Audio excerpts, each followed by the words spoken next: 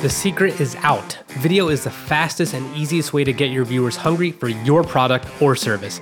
This is the Video Marketing World podcast, and we are 100% dedicated to helping businesses, entrepreneurs, and creators grow their following and turn it into profit.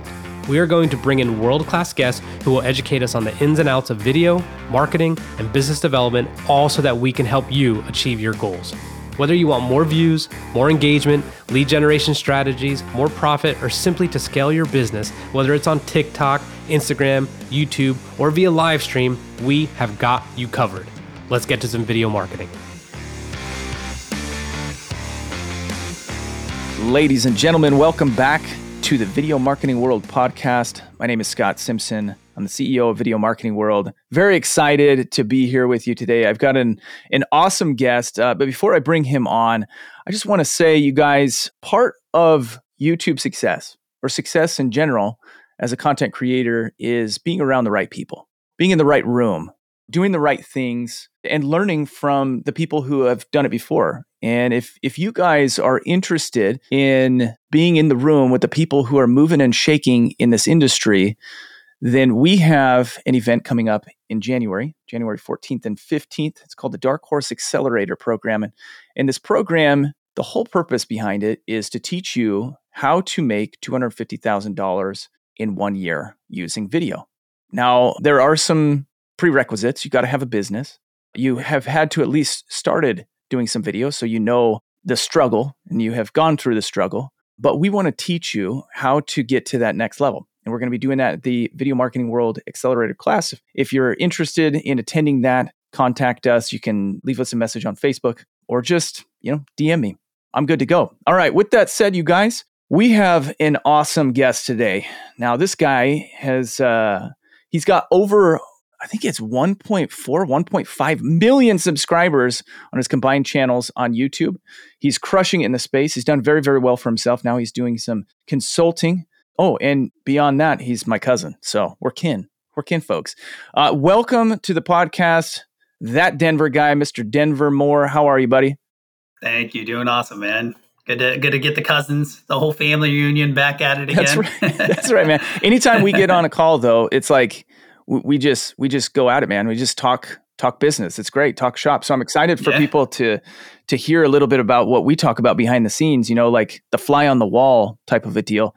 And I'm excited to hear what you have to say about YouTube. So the question I want to ask you, and because, every guest that comes on talking about YouTube on any podcast, they always say the same things. It's all about the CTR and it's all about the watch time and it's all about blah, blah, blah. And they just say the exact same thing. So let's get a little bit beyond that and let's talk about some of the things that they aren't saying. What are the things that you are looking at that are beyond the CTR? Beyond, and for those of you guys who are listening brand new to YouTube, CTR is click-through rate. So basically when somebody sees a thumbnail, how likely are they to click through to watch the video? So let's talk about what happens beyond that, Denver.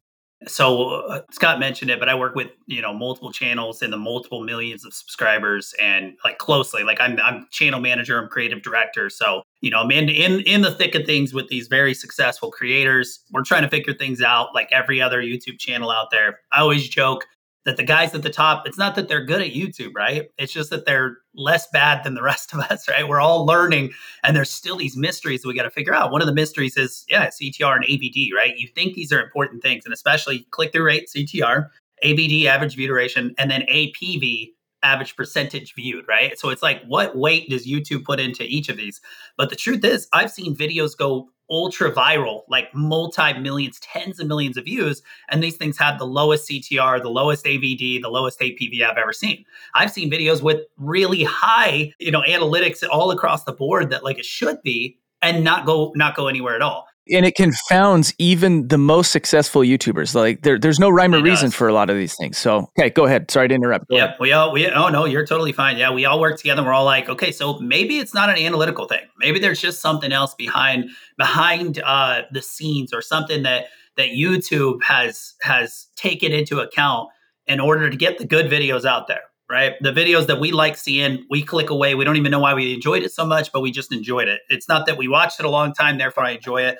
It's not that I clicked on it specifically, therefore why I enjoy it more. It's what we're thinking in the end is that there is some underlying just comfort factor. And there's not really an analytic that we can put onto that. But when you watch a video and you go, man, that just felt good, right? So what's behind that then, right? Is something we've really been focusing on is storytelling. And that's something you've talked a lot about, Scott, is that, I mean, there's so many people that have done this throughout the beginning of time, back to Shakespeare and way beyond that. If people were saying, there's a person who wants something, a main character, a hero, right? We've heard about the hero's journey. They want something, they struggle and they struggle and they struggle to get it. And then eventually they get it, right? So if we can make every video kind of about those challenges and that journey, maybe that's like the secret touch that we really need that just trumps all other analytics that we thought were way more important than they are.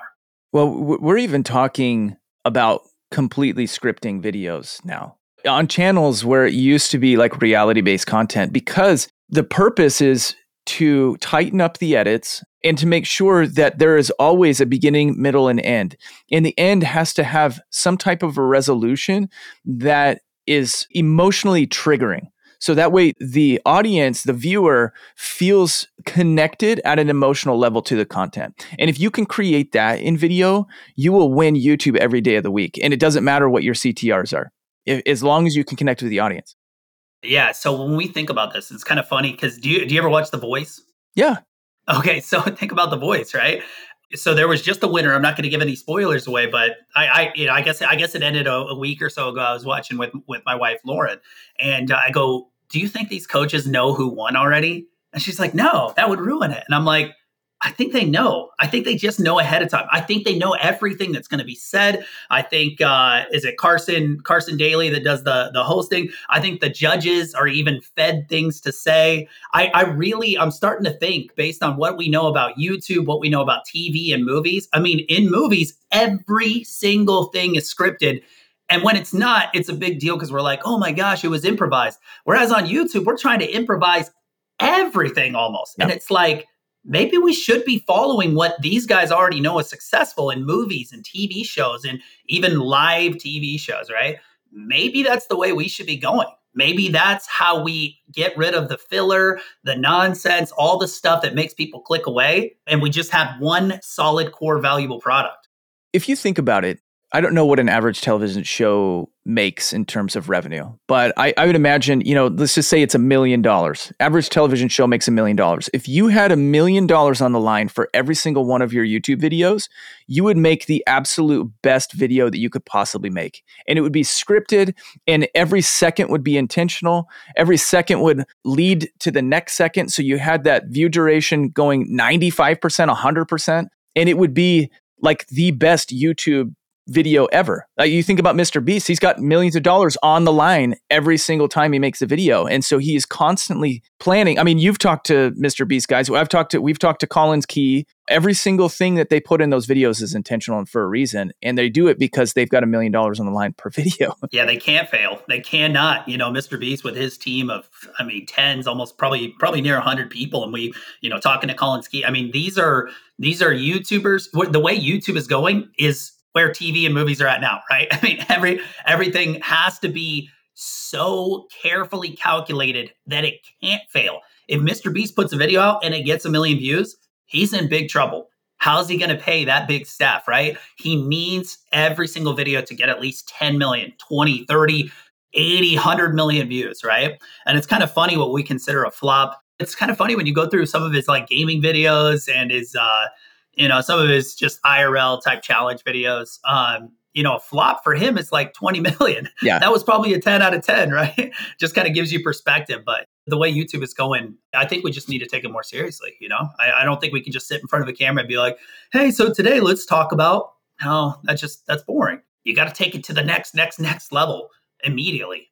Okay. So what's your advice for somebody who doesn't have money to put into production, who doesn't have a lot of time to put in production? How do they create that type of content, like at that level with low budget and no time? Like this is the problem that we've got to solve, right?